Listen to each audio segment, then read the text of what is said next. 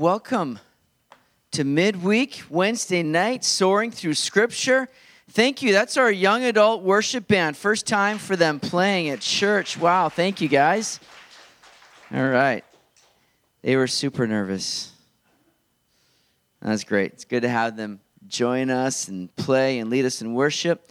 So tonight, we're continuing on Bible from 30,000 feet, and tonight we are in the Gospels of Luke and John. We did Matthew and Mark last week, and so tonight here, Luke and John. And I'm excited to get into these two books here tonight.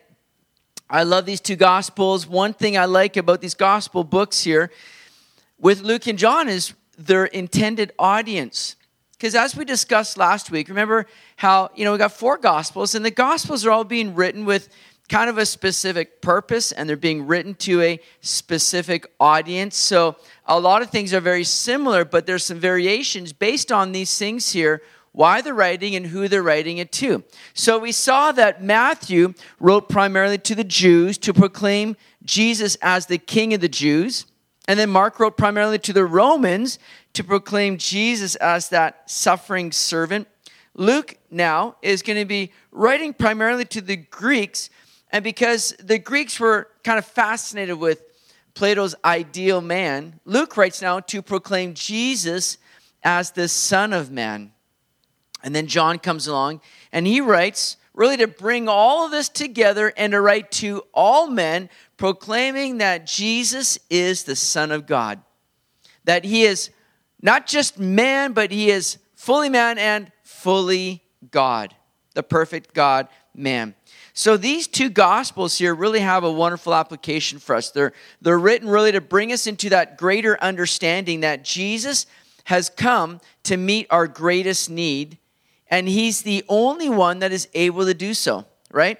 Luke and John have a more universal target, which shows that the good news of Jesus is meant for the whole world and not just for the Jew. We're not excluded as Gentiles. We've been brought in, and Luke and John really want to make that clear and known to you, that this Jesus that came to the world has come to you, not just for Israel, but has come for the whole of the world. And Luke is the only gospel that will record, and Luke will talk about this here, records a lot of things very unique to Luke's gospel, but he records only that Jesus sent out the 70 disciples, not just the 12, but there's that passage where Jesus sent out the 70 disciples. Now, for many rabbis, 70 was that number of the languages of the world. So sending 70 disciples kind of was a picture of the gospel being preached now to the whole world.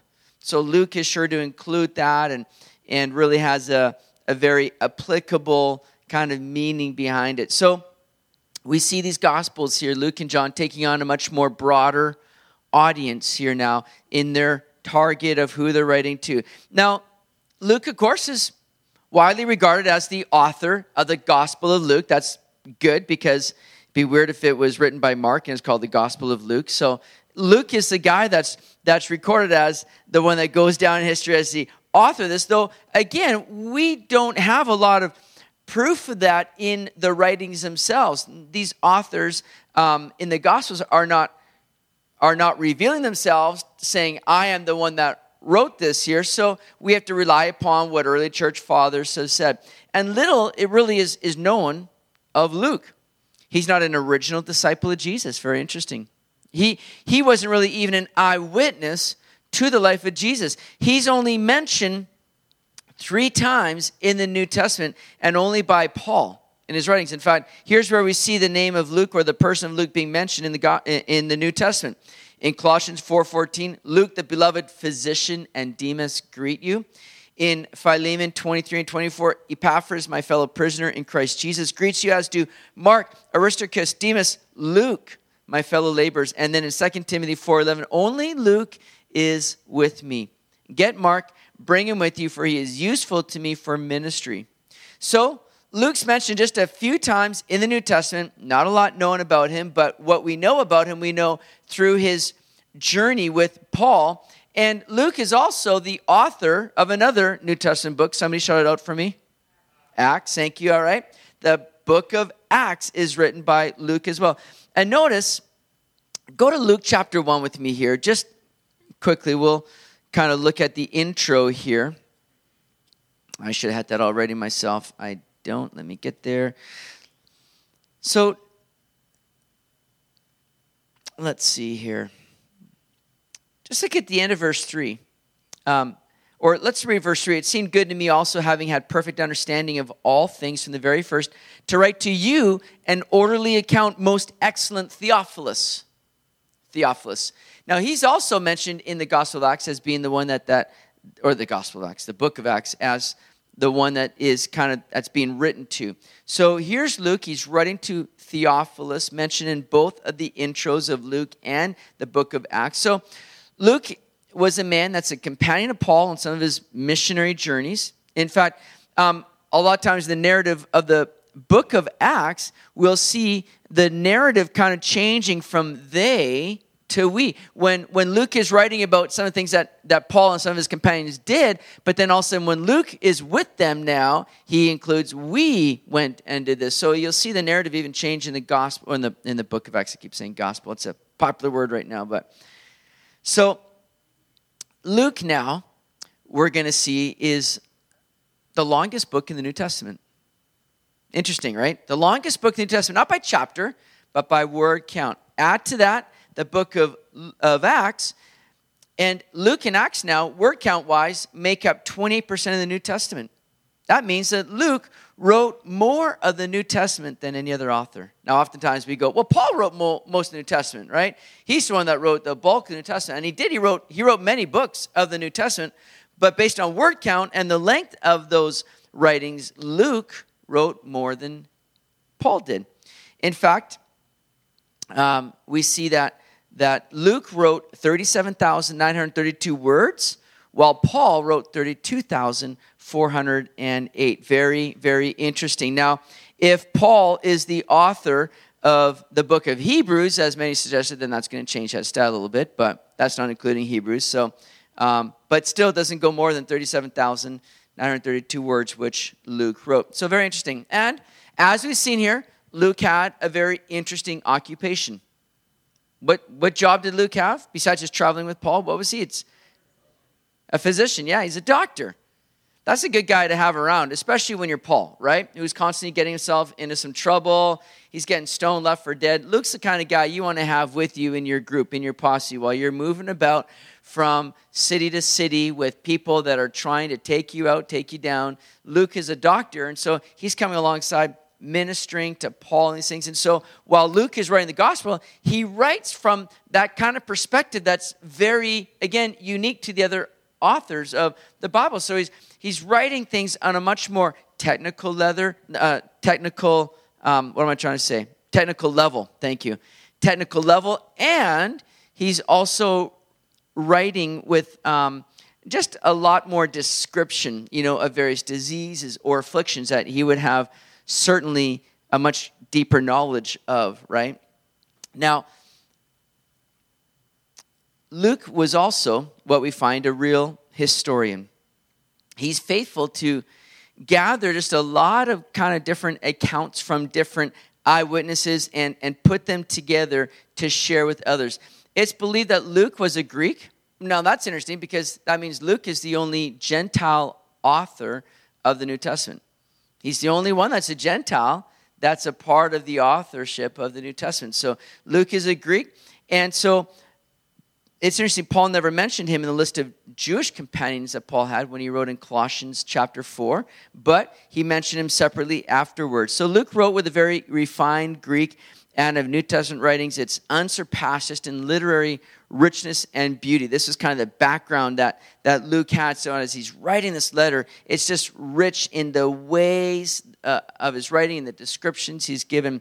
Now, Luke would oftentimes in his writings give extra explanation or interpretation to these Aramaic terms or Jewish customs. He avoided Aramaic expressions such as rabbi. He replaced it with teacher, a more familiar term to the Gentiles, you see. Again, it just kind of shows the universal aim of the gospel message. Luke wrote with a Gentile in mind and oftentimes put, a Gentile in that favorable light here.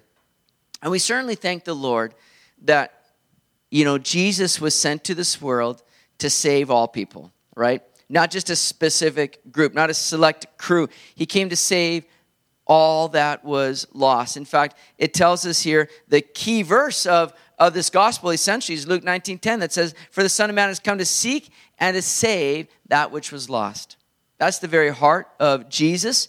That's the very thrust of the gospel that Luke is writing here, the key verse of this gospel right here. Jesus came and died for sinners irrespective of their background or nationality. So with Luke's educated background, his profession, and the due diligence that he's given in collecting all this data from different eyewitnesses, it's the most comprehensive gospel that we have. So Luke's a great book to study through. Again, as we sort through Scripture, we're just going to kind of touch on some of a few things here in the gospel. But look again at the intro here, chapter 1, verse 1. It says, "Inasmuch as many have taken in hand to set in order a narrative of those things which have been fulfilled among us, just as those who from the beginning were eyewitnesses and ministers of the word delivered them to us, it seemed good to me also, having had perfect understanding of all things from the very first, to write to you an orderly account, most excellent Theophilus, and you, or that you may know the certainty of those things in which you were instructed." Now, some have thought that Theophilus perhaps was a high official in the Roman court, and that Luke was his personal physician or doctor, perhaps. We're not sure that's the case, but could be that Luke is there writing this as Theophilus has come to know the Lord and has come into the faith, and so Luke is looking to kind of give an account of the things of Jesus here to really kind of cement and grow his faith in these things. So Luke here, I like this. He says, "Just as those who from the beginning were eyewitnesses and ministers of the word delivered them to us, it seemed good to me also, having had perfect understanding." It's almost like, Luke is saying, listen, you've heard from the rest. Now it's time to hear from the best here. I'm going to give you kind of a much fuller, deeper account now. And it's true because Luke takes us all the way from the Annunciation to the announcement of the birth of Christ, all the way to the ascension of Jesus to heaven.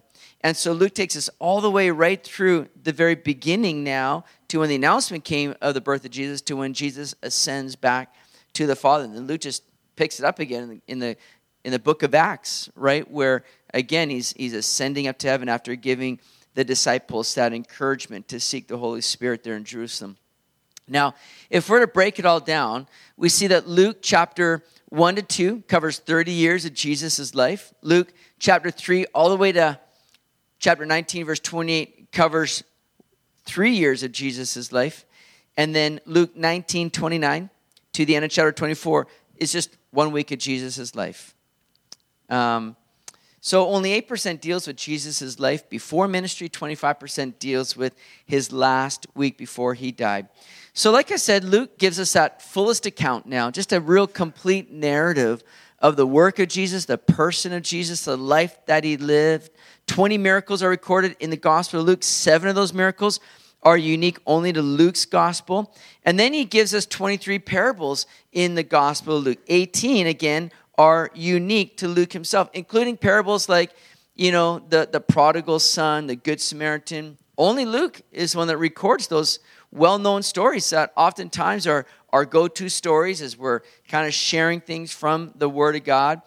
Luke is the only one that records those. Nobody else does. So Luke also gives us some of the greatest stories, like the 2 disciples after the resurrection of Jesus.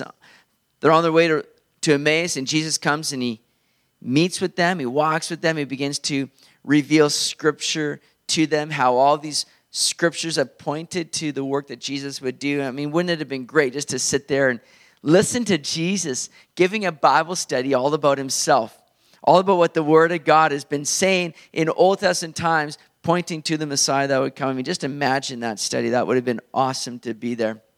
So, again, like we saw in some of those writings of Paul, where Paul was mentioning Luke, Paul says, only Luke is with me. This is believed to be when Paul was imprisoned there in Rome. So it seems like Luke was with Paul right towards the end of his life, not not only at that time, he was with them on several of his journeys, but then also there while Paul was imprisoned in Rome.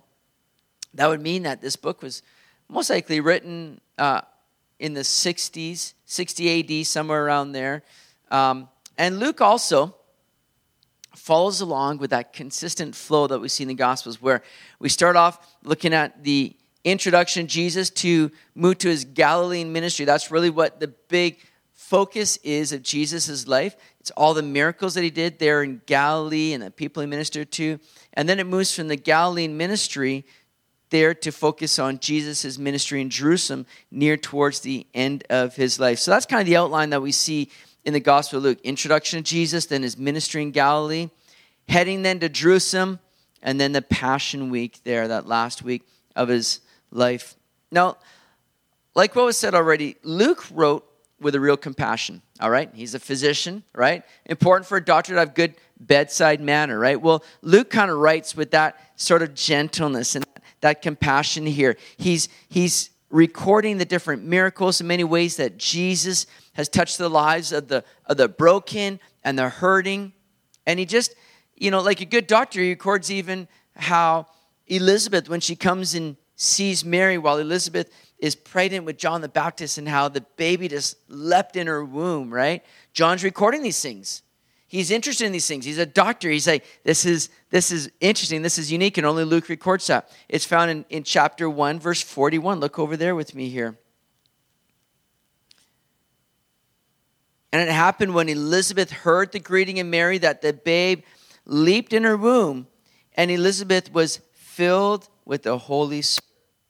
I like that. Isn't it interesting that, Luke, a good doctor, doesn't record, and this fetus or this blob or just this embryo. No, it's the baby. It's a living being there in the womb, right? Again, just a good word for the sanctity of life here.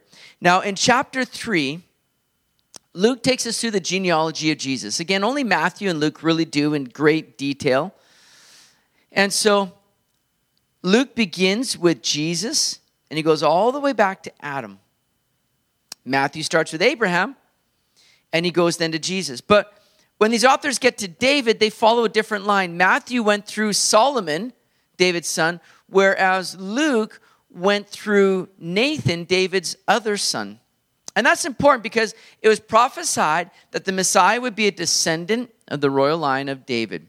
But remember, when we studied through the Kings and even in Jeremiah, there was something that happened because the kings began to get very corrupt, very bad, to the point where God said, that's it, I'm cutting you off from the throne. And there was a bloodline or a blood curse placed upon that line of David, starting with Jeconiah. After Jeconiah, there would not be another descendant of David ruling on the throne. And soon after Jeconiah, then they were taken away into captivity in Babylon, to where they still haven't had a king ruling on the throne of David. So when this was pronounced there, and it's in Jeremiah 22, verse 30, saying, thus says the Lord, write this man down as childless, speaking of Jeconiah, a man who shall not prosper in his days, for none of his descendants shall prosper, sitting on the throne of David and ruling any more in Judah. So when Israel began to hear this word being pronounced, they're like, oh my, well, what are we going to do? Because all the prophecies talk about this Messiah coming from the line of David and that the throne of David would continue on forever and ever. So when God pronounces this, well, what does that mean? Is the word invalid? Did God change his mind? How is this going to work now? How is the Messiah going to come? So a lot of people have been in great question over these things. Well, God had the problem all solved ahead of time. You see, the answer is provided in the virgin birth. Because Matthew, you see, he takes us through Joseph's line, Jesus' stepdad, which Joseph goes all the way back through Solomon and David, the royal line. So Jesus now, through adoption, he is now the right person legally to the throne. He has the legal right to the throne through Joseph. Matthew follows that. But then Mary comes along, and she traces it back now, not through Jeconiah's line, leading to Solomon, then to David, but through Nathan's line, leading to David. So through Mary now, which Luke records, it's showing that Jesus had that biological right to the throne. So the legal right is covered through Joseph, but there's not the blood curse there a part of Jesus because it's a virgin birth. And he has the biological right to the throne. So that's why the virgin birth is super important. It's not just another great thing, a miracle, that's wonderful. Well, it didn't have to be, it didn't change. No, this is important because of what the Word of God says, because of what God has done, and God fulfilling his word now through all of this, bypassing completely that curse line. So then, Luke 3, that genealogy of Jesus, and Luke 4, we see the temptation of Jesus, where we see again Satan coming against Jesus at the onslaught of his ministry, right? And how Satan is coming against him to try to attack him. What did Jesus do? Every time that Satan came, hey, you want to prove yourself? Why don't you do this? What did Jesus do? He quoted Scripture, right? What a great lesson that is for us. And so all through Luke chapter 4, you see Jesus continually answering Satan, it is written. Man shall not live by bread alone. It is written, you shall worship the Lord your God, and him only you shall serve. It's been said, you shall not tempt the Lord your God. So everything that Jesus did in combating the enemy was simply using Scripture. What an important lesson that is for us, isn't it? That we need to be those that are planting God's word in our heart. Because what a strength it gives us. What a help it is to us. We might think, well, what's the big deal? Man, when the enemy comes, when he comes looking to try to bring you down in sin, how important it is to be able to recite back Scripture and stand upon the promises of God here. That's our strength for us in these times. Now, after that temptation of Jesus comes to Galilee. He comes to Nazareth specifically. And he comes into the synagogue now on the Sabbath. And somebody hands him a scroll. So Jesus has been identified as this rabbi, a teacher. He comes to the synagogue. He's handed a scroll. And he turns to this place. And here we have really Jesus pulling off, I think, the first, mic drop in history. All right, look at what he says in chapter 4, verse 17. And he was handed the book of the prophet Isaiah, and when he'd opened the book, he found the place where it was written, the Spirit of the Lord is upon me, because he's anointed me to preach the gospel to the poor. He has sent me to heal the brokenhearted, to proclaim liberty to the captives, and recovery of sight to the blind, to set at liberty those who are oppressed, to proclaim the acceptable year of the Lord. Then he closed the book, gave it back to the attendant, and sat down. Isn't that great?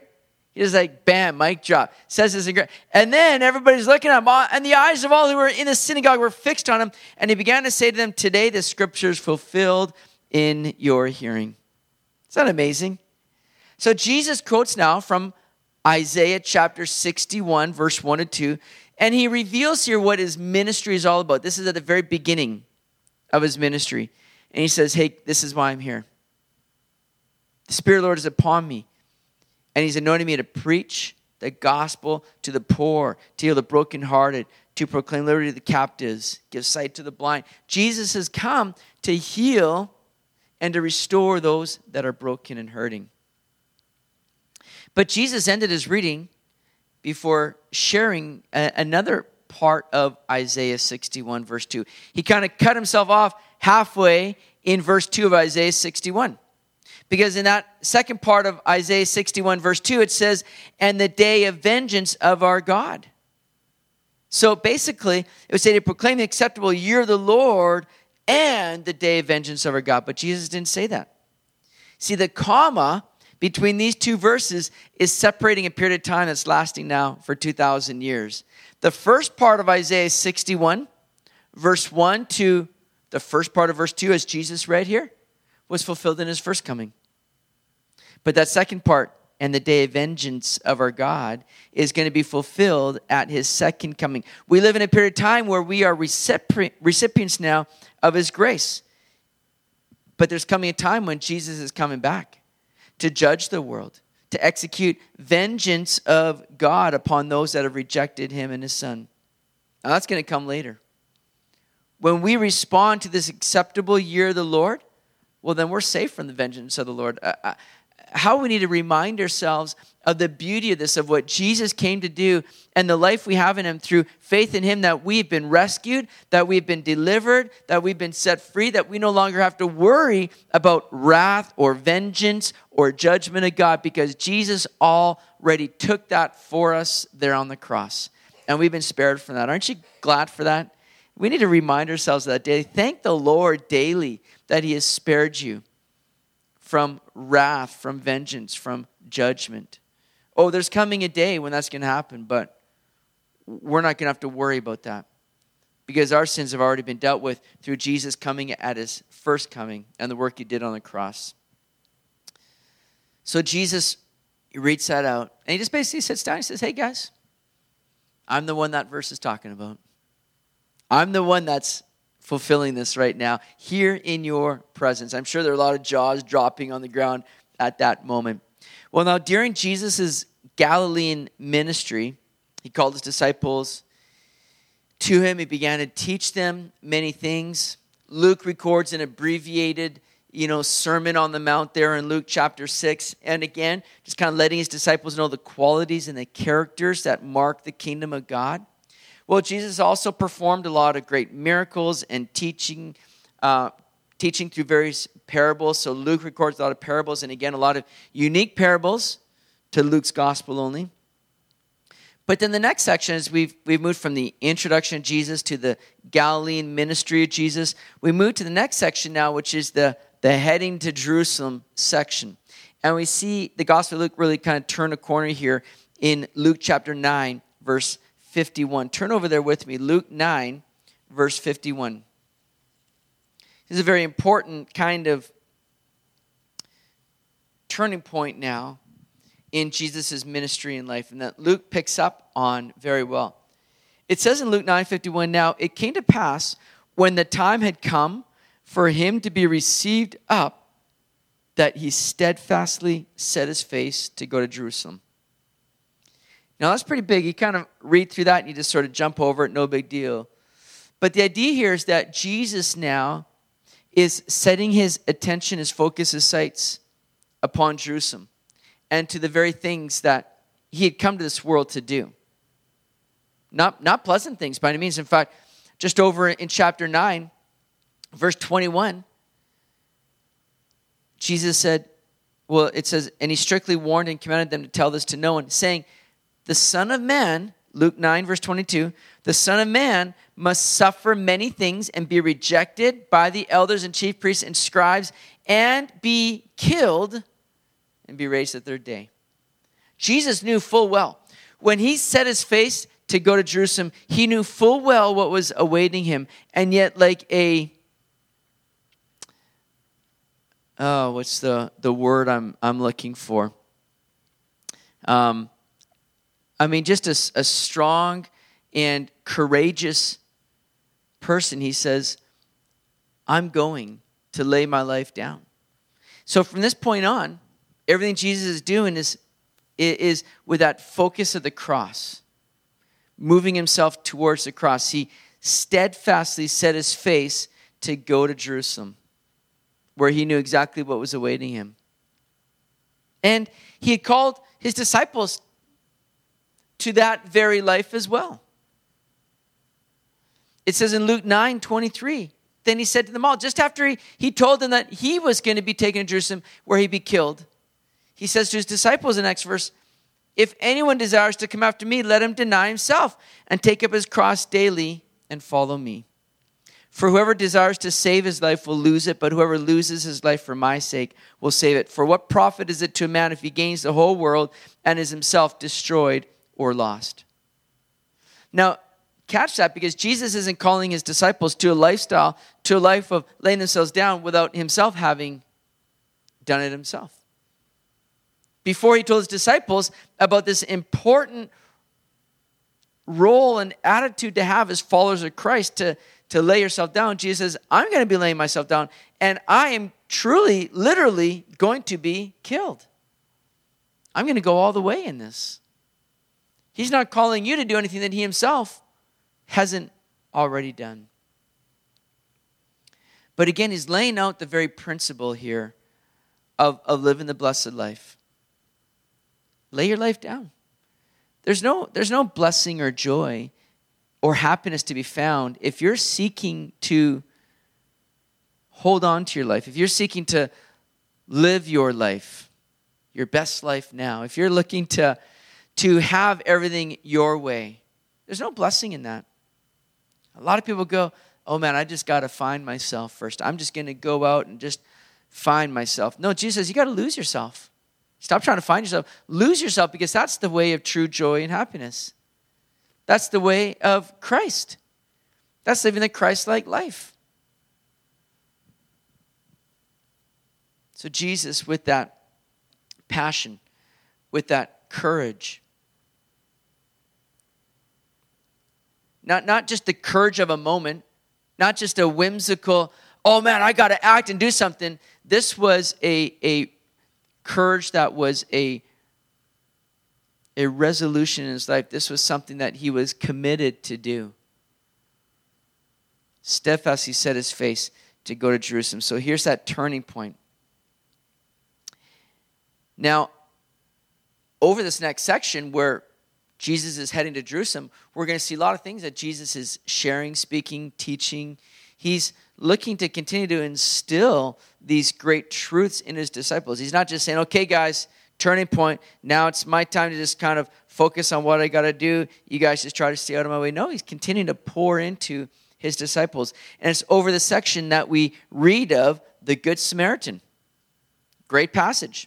In this story, a man is looking for loopholes in the law of God to love others. So let's look at Luke chapter 10.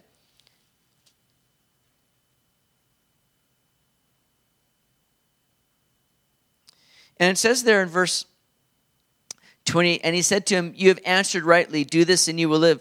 But he, wanting to justify himself, this is a lawyer now, trying to, quiz Jesus, how do you have eternal life, all these things. Not wanting to justify himself, said to Jesus, and who is my neighbor? Who's my neighbor? So Jesus goes on to explain this parable. Again, a parable was to cast alongside of this story, this truth. And so it's Jesus giving these earthly stories that have this kind of spiritual implication or meaning. Earthly stories with a heavenly message to it. That's what a parable was. And so this Good Samaritan was Jesus laying out for this man here, right? Where he's thinking, how do I inherit eternal life? Love my neighbor as myself. Okay, well, who's my neighbor? Jesus says, don't worry about who your neighbor is. Be neighborly. Just start to bless others. Start to serve others. Start to minister to others. And that's what the story of the Good Samaritan does. Everybody else is walking right by him, but this man that was beat, mugged, and left for dead, and yet the Samaritan comes along, picks him up, cares for him. Jesus says, that's how you need to live. Don't worry about, okay, who do I need to be loving to? Can you define this a bit for me? Because I don't want to waste my time. I don't want to be loving people I don't need to be loving. No, Jesus says, you need to love all people. Be a neighbor to all people, not just to your neighbor. And then Jesus talks about another great story here, Luke brings up another unique parable, the persistent friend. In Luke 11, right after instructing the disciples on prayer, Jesus gives a lesson now on being persistent in prayer. Don't give up. Keep seeking, especially when it comes to the work of the Holy Spirit. And then he gives the parable of the rich fool. That was spoken to those who love money. They're guilty of covetousness. It teaches the value of eternal benefits. Look at Luke chapter 12.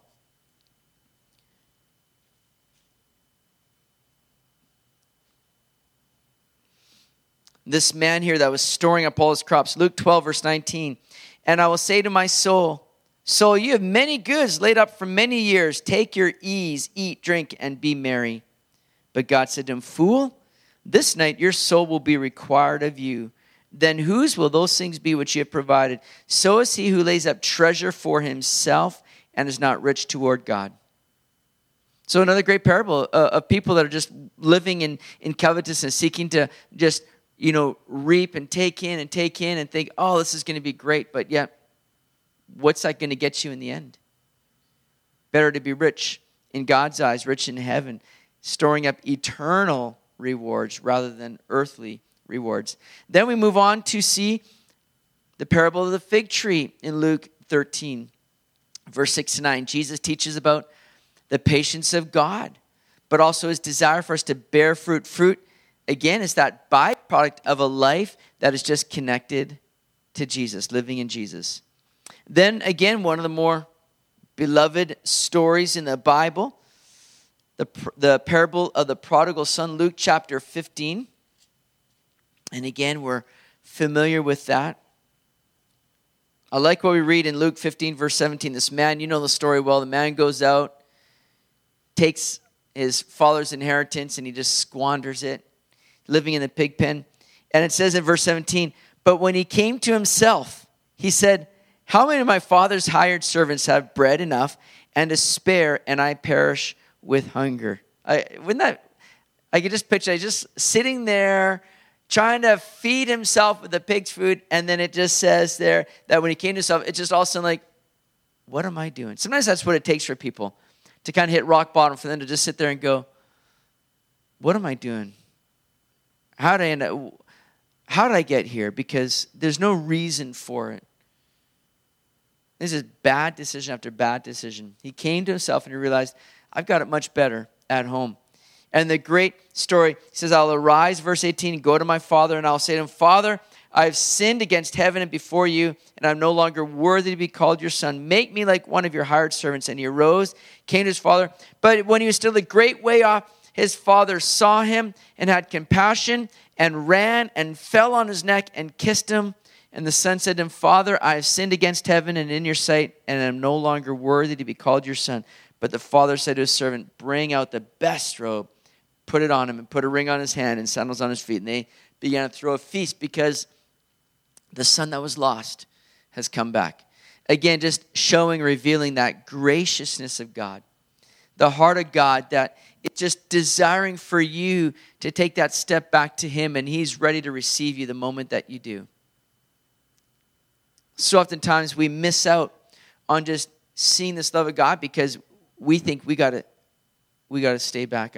We're unworthy. We don't deserve it. And you're right. We don't deserve it. We never will. But that's where the grace of God kicks in. And he comes out running to greet you the moment that you come back in repentance and confession, as this man was doing. Now, this parable also illustrates for us not just the love of God, but it also illustrates the conflict between legalism and grace, because we oftentimes just kind of end it right there. Great, they throw a party. But then we begin to see that the older brother, he got grumpy. He got upset. He's like, Father, what's going on? I've been working here faithfully all this time, and yet you throw a party for this guy? What gives? This older son began to grumble and get upset. But then we see in verse 30, but as soon as this son of yours came, who's devoured your livelihood with your harlots, you killed the fatted calf for him. And he said to him, the father says to the son, Son, you are always with me, and all that I have is yours. It was right that we should make merry and be glad, for your brother was dead and is alive again, and was lost and is found. See, there's some people that get a little bit grumpy over grace when they see it exhibited in other people. Well, wait a second. I've been faithful. How come you're not celebrating me? And God says, we're already in relationship. You're already blessed through me. But this person was dead. Now they're alive again. That's what grace does. Grace reaches out and he reaches to those that are dead in sin and trespasses, makes them alive again. And it's reason to celebrate. But those that are trapped in legalism, and they get grumpy, they get upset over these things. You see, this son was thinking that he's earning his way. He's failing to see grace. And so it is for so many people. They think we got to earn our way. Our blessings of the Father are based upon our works and our performance. Who do you think went on to serve the Father more faithfully over the next number of months? I would think it was the son who experienced the goodness and the great grace of the Father when he least deserved it. How we need to be those celebrating grace and not getting caught up in legalism. Well, that's not the way it should be done. They shouldn't be doing that. Oh, no. And celebrate grace. Celebrate the goodness of God. Goes on to share during this time of ministry another unique parable, the unjust steward, Luke 16. That's one of the more puzzling of Jesus' parables. Simply teaches the need to be faithful in little things if more is to be earned. Then we see the parable of the rich man and Lazarus, and that is a great account there in Luke 16, verse 19 to 31, which really is one of the more important texts regarding the condition of those who die without Christ. We saw there that there was, this, in Hades, this kind of chasm separating Hades, a place of torment, from Abraham's bosom. Where again, it's believed that all those that died in faith in God before Jesus came and fulfilled the promises were placed in Abraham's bosom, a place of peace and blessing. Whereas in Hades, those people that died apart from faith in God were in torment. And that rich man is crying out for someone to go and tell his family to repent, that they won't end up in the same place.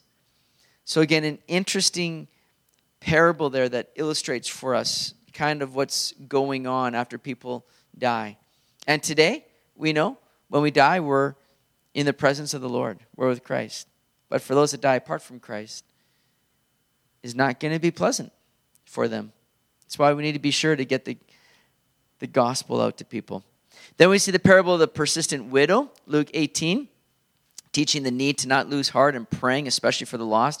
And then the Pharisee and the tax collector, another parable, emphasizing the folly of self-righteousness. That's where these two people went to pray. One was boasting, thank you, Lord, for not making me like this person here, and all these things. And yet the other one just coming in complete humility, relying upon the justification of Christ.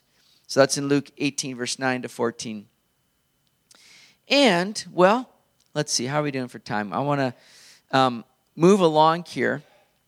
And so in this last section now, that Passion Week of Jesus, we again see the heart, that compassion of Jesus. Look at Luke 19. Luke 19, verse 41 to 44 says this.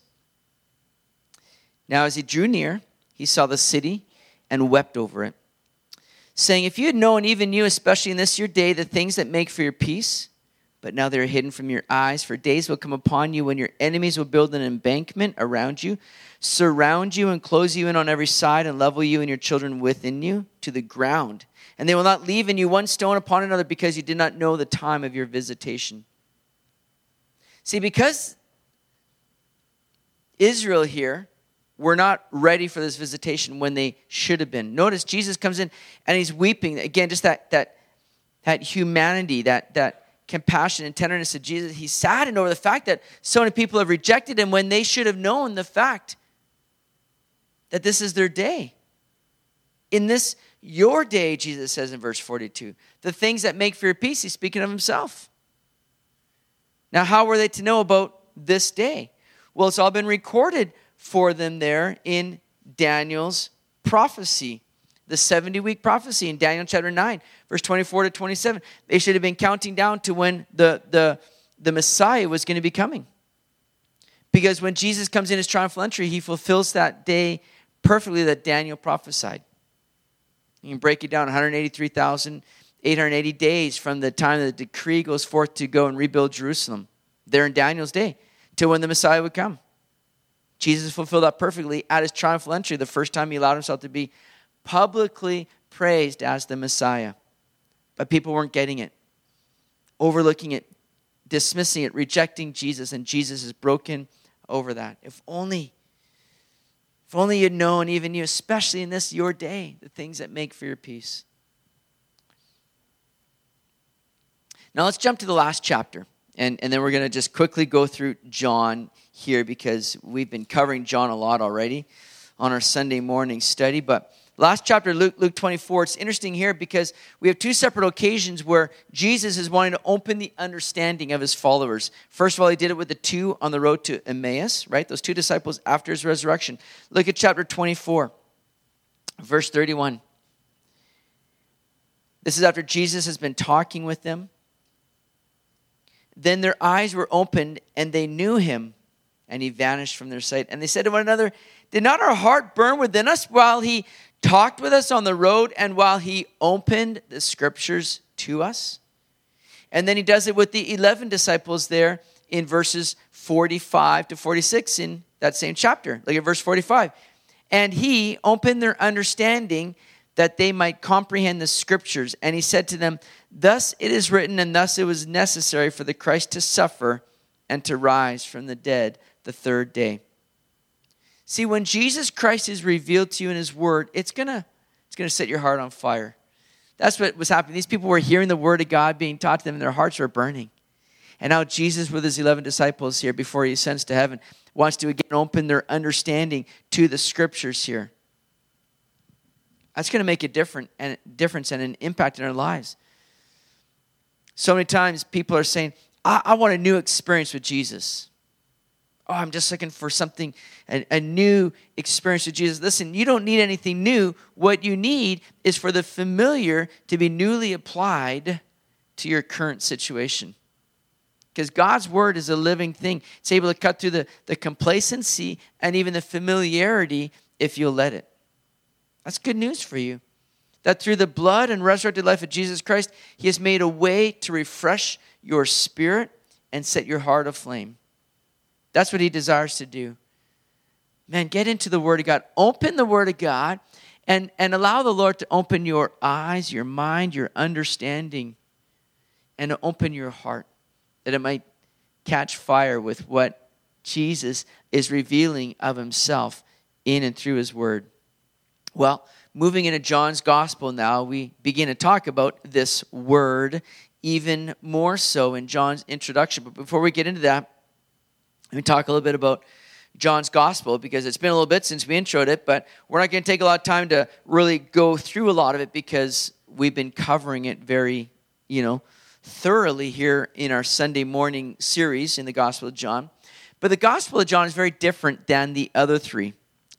Now, first of all, we got to figure out who's writing John's gospel. It's obviously John, but we have John the Baptist, we have John the apostle, the disciple of Jesus. And so we're not talking about John the Baptist, we're talking about John the apostle that wrote this gospel. John came to be known as the disciple of love. In fact, he refers to himself that way 5 times in the Gospel of John, there in those chapters. Like I said, the authors of the Gospels don't identify themselves specifically, but John would allude to himself at least, but only allude to himself as the disciple whom Jesus loved. Now, that's very fascinating, very interesting, because that's not the way that it always was for John. In fact, he had an interesting nickname along with his brother James. They were called the Sons of Thunder. Why? Because they're just out there, they're explosive people, right? They just want to call fire down upon those that are rejecting Jesus. They're like the first WWE tag team champions here, right? These guys were kind of brutes here and everything. But I think it's so wonderful that John, later in his life, identifies himself as the disciple whom Jesus loved, because that's who Jesus is. God is love. And John began to understand fully the love that God had for him, so much so that he could say, man, I'm the one that Jesus loved. I don't think John meant that in the sense that I'm the only one that Jesus loves, because these other loving guys are a bunch of real idiots or ninnies, whatever it is. I don't think John thought that way. I think John just deeply, personally, intimately understood the love that Jesus had for him. So much so that he could refer to himself as the one that Jesus loved. But guess what? Because God is love, because Jesus is love, he has that for each and every one of us, to the point where we can say, hey, I'm Kendall, the one that Jesus loved. I'm Keith, the one that Jesus loved. I'm Wendy, I'm the one that Jesus loves. That's what we should be saying personally of ourselves. Understanding just, again, that great love and grace of God. So John identifies himself this way.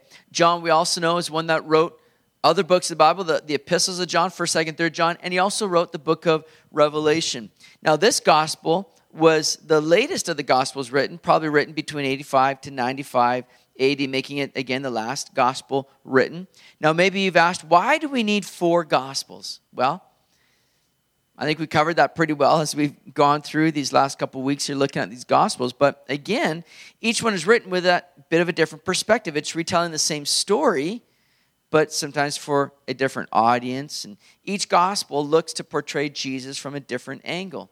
Just as if you were to take 4 witnesses of an accident that happened, and those witnesses might have various details given that were unique to their perspective, to where they were standing, to where they saw it. They're all recounting the same accident, and no doubt things are all lining up, but they might have different details based on what they saw from their own position and angle. And so we have these 4 Gospels that, again, just fill in the picture all the more for us from these writers that are writing from their own unique kind of perspective and position. And ultimately just completes the picture and the fullness of who Jesus is to us. I'm glad that we have 4 Gospels. And again, just fills it all in for us. Now, John's Gospel, very unique again. It's been called the 4th Gospel, not just because it's number 4 in order in the New Testament, but because it adds something very different from the other Gospels. We just finished talking about Luke's Gospel, how he had a lot of unique content in his, but Luke follows much of the same kind of outline and flow as the other Gospels does, but just adds a bit more detail. But John's Gospel is written very differently, very uniquely. Matthew, Mark, and Luke are called the Synoptic Gospels, taken from those 2 Greek words, syn and optikos, meaning to see together. So they all look at the accounts of Jesus, and they provide a synopsis, a common summary there in Matthew, Mark, and Luke. But the Gospel of John differs quite a bit. The Synoptic Gospels all contain very similar accounts that we see a lot of overlap, but John's Gospel contains about 90% unique information and accounts. So he writes with a very different purpose and intent here in this. Here's some of the contrasts that we see between the Synoptic Gospels, Matthew, Mark, and Luke, and the Gospel of John. The Synoptics are chiefly concerned with Jesus' ministry in the north around Galilee, whereas the Gospel of John gives more coverage to Jesus' ministry in the south and around Judea. The Synoptics much more are emphasizing the kingdom, whereas John emphasizes the person of Jesus. Jesus is seen as Son of David, Son of Man in the Synoptics. He's seen as the Son of God in John. And you know what? You can see the rest. So I'll leave that up for you here, but I'm going to keep moving on here just for time's sake here. But you see a lot of those different comparisons and that which makes these Gospels kind of different and unique from each other, at least with the Synoptics and then John's Gospel. So John's purpose in writing this Gospel is to show that Jesus ultimately is divine. He's writing with that intent to show that Jesus is the Son of God and that life comes to those who believe that he is indeed the Son of God, that he's the Christ. So John gives us his purpose in summary all the way at the end of the book, and really it's there that we find the key verse of this gospel. It's in John 20, verse 30 to 31. And truly Jesus did many other signs in the presence of his disciples, which are not written in this book, but these are written that you may believe that Jesus is the Christ, the Son of God, and that believing you may have life in his name. Now, that purpose of John is going to drive what's being put in this gospel account. Because John is not merely interested in recording, historical facts. He's more interested in stating how Jesus, the Son of God, is able to change the course of history here. And more so, how he's able to impact you personally and individually here. So the first 3 Gospels focus more on what Jesus did and taught. John, however, focuses more on who Jesus is. So he writes with a unique purpose, and it's affected what he includes and what he kind of leaves out of his gospel. For instance, he omits Jesus' genealogy. He's going through the family tree. Doesn't talk about his birth, his baptism, and temptation. There's no parables recorded in the Gospel of John. He doesn't write of the transfiguration, the institution of the Lord's Supper, or his ascension to heaven after his resurrection. What John was focused on was Jesus' ministry in Jerusalem, his private conversations with individuals, and his preparation primarily of his disciples there, to name a few things. And we've been covering that preparation of his disciples in great depth here in that upper room discourse that we've been seeing here lately on Sundays. And again, the motivation and purpose of what John included in his book was to move us on to believe that Jesus was the Christ, and that by believing in him, you may have life in his name. That word believe appears at least 98 times in his gospel. That's really what John was desiring to see happen in people's lives, that they believe in Jesus. And that word believe always occurs in the verb form, never the noun form. Along with the word believe, John employs a number of synonyms to make his meaning clear. Some of these are receive or drink, come, eat, and enter. It's all about coming and receiving of Jesus, putting your trust in him, accepting him, and not just accepting him as a great historical figure, but recognizing and accepting him, putting your faith in him, that he is the Son of God and the only one that is able to save you. That's what John is referring to and meaning when he talks about believing in his name. So John gives us all this material really to help us shape our trust in Jesus as being fully God and fully capable of being our Savior. So he records 7 signs or miracles, right? Through the Gospel of John here, and 7 I am statements. The 7 signs or miracles in John's Gospel are all being written again just to give proof that Jesus is not just some, prophet or good rabbi. He's a Son of God. He's proving it by raising people from the dead, turning water to wine, making a little bit of food go an existential long way, walking on water. All these things John is recording to show that Jesus is the Son of God. And then the 7 I am statements in the Gospel of John. Again, this is what this gospel is really centering a lot on. I am the bread of life, the light of the world, the door of the sheep. I was going to quiz you guys on that because this is, again, you've been going through it in John now. I just put up there. So we got I am the bread of life, I am the light of the world, I am the door for the sheep. What's another one? The way, the truth, and life. Thank you. I am the vine, the true vine. Okay, the truth. No, I'm the way, the truth, and the life. No. I am the light of the world. We said that already. What did you say? Yeah, the resurrection of life. I think you guys got them all. Oh, I think you maybe got one more to go. I am the good shepherd. There you go. All right. Okay. So these are the 7. I'll put them back up there for you now. Okay. There you go. 7 I ams. So again, these statements are given to show that Jesus is indeed the Messiah, the Son of God. He's divine.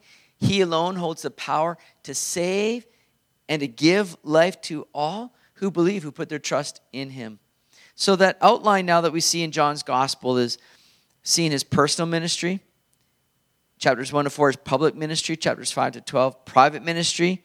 Chapter 13 to 17, where he's really pouring in his disciples personally. And then his passion ministry there, that time leading up to the cross there. So chapter 1 starts off strong. John gives an interesting introduction to Jesus. He takes us to the beginning. Remember, Matthew takes us to Abraham, right? In the beginning, in the genealogy, because he's writing to the Jews. Abraham, their great hero of the faith.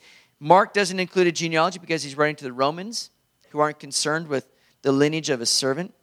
Luke takes us to Adam because he's writing to the Gentiles, right? So again, going just beyond just the Israelite thinking. But John wants to show that Jesus is the Son of God. So he goes back to the beginning to reveal that Jesus is God. Look at John 1, verses 1 to 5. In the beginning was the Word, and the Word was with God, and the Word was God. He was in the beginning with God. All things were made through him, and without him nothing was made that was made. In him was life, and the life was the light of men. And the light shines in the darkness, and the darkness did not comprehend it. So the Word, now, being mentioned, ties into Jesus. And the word in Greek is the word logos, which had great significance to both Jews and Greeks who were reading this gospel. Now, to the Jews, the logos was a self-assertion of God's personality. Oftentimes, they used the term word of God in place of just the term God. For example, ancient Hebrew editions of the Old Testament changed Exodus 19:17. That says, Moses brought the people out of the camp to meet God, to say that he brought people out of the camp to meet the word of God. So in the mind of the ancient Jews, the phrase the word of God could be used to refer to God himself. But then to the Greeks, the logos was the power that kept all things intact in the universe, keeping it orderly instead of chaotic. It was the reason of God which controlled all things. So John uses this word here, and he identifies this word as Jesus. And even more so in John 1:14 when he says that this word became flesh and dwelt among us. Speaking of Jesus. Now, it's interesting because John was having to combat some false teaching in his time. False teaching that's creeping in, known as Gnosticism. They believed they knew better than everybody else. They were prideful. The Greek word gnosko means to know. And so they thought they've got superior knowledge. They were greater. They knew better than everybody else. And their teaching was that Jesus never had a physical body. It was the first heresy in the early church. It wasn't a denial of the deity of Christ, but rather a denial of the humanity of Christ. They thought there's no way that Jesus could have come in a bodily form.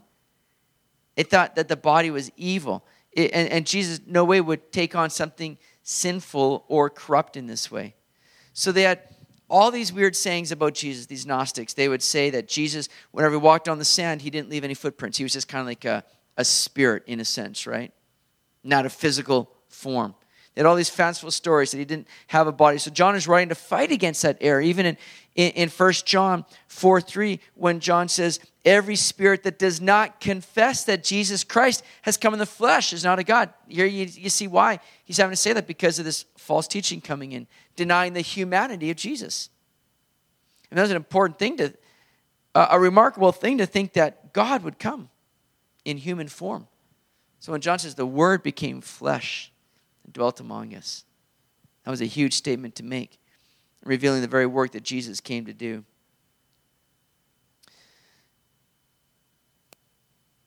Well, John's gospel, John records a lot of great, again, signs, miracles, a lot of great accounts. Now, John's gospel also really kind of centers around these different Passovers. It kind of gives a good timeline also of what Jesus was doing. And again, a lot of the Gospels focus a great deal on the Galilean ministry of Jesus, whereas John focuses on a lot of the things that Jesus was doing there in Jerusalem when he would go down to the feast, and primarily the feast of Passover. And so we see the first Passover mentioned, chapter 2 to chapter 4. That's the first year of his ministry. Second Passover covers the second year of his ministry, chapters 5 to the beginning of chapter 6. Third Passover was the third year, chapter 6, verse 3 to chapter 11. And then this fourth Passover, last Passover. So these are the times that Jesus is coming into Jerusalem. And in so doing, he's kind of engaging a lot of the religious leaders. The religious leaders were the ones that were really, in opposition to Jesus and the things that he was saying. He's kind of ruffling the feathers. He's kind of poking and prodding some of the things he'd be doing by coming into Jerusalem, healing somebody on the Sabbath, These religious leaders say, you can't do this on the Sabbath. And begin to talk to them. And then, no doubt, in revealing some of these I am statements, again, it would just cause them to become irate. Because when Jesus used these I am statements, right? Jesus was very purposeful in that. Because the Jews knew very much so when he says I am, he's using the very name that God used of himself. There in Exodus chapter 3, verse 14. When speaking to Moses, Moses asking God, who shall I say has sent me? God says, I am who I am. And he said, thus you shall say to the children of Israel, I am has sent me to you. God says, this is my name. I am, the all-existing one. The one that meets every need for you, that'll be all that you need me to be. So Jesus comes and he speaks these I am statements. So what we're going to do tonight here, in closing, we're going to kind of wrap it up right there. But I'm going to get you guys, I know time is short, but I thought this would be just kind of a fun exercise. I'm going to put that slide back up at the I am statements here. And let's get you guys into groups of 7, all right? So move around, get about a group of 6 of you. Let's get 7 groups. Can you do that right now? Move around, and I'm going to give you guys an I am statement that I want you guys to look up. And I want you guys to give me just kind of, the significance of Jesus speaking these and how it applies to our lives here, okay?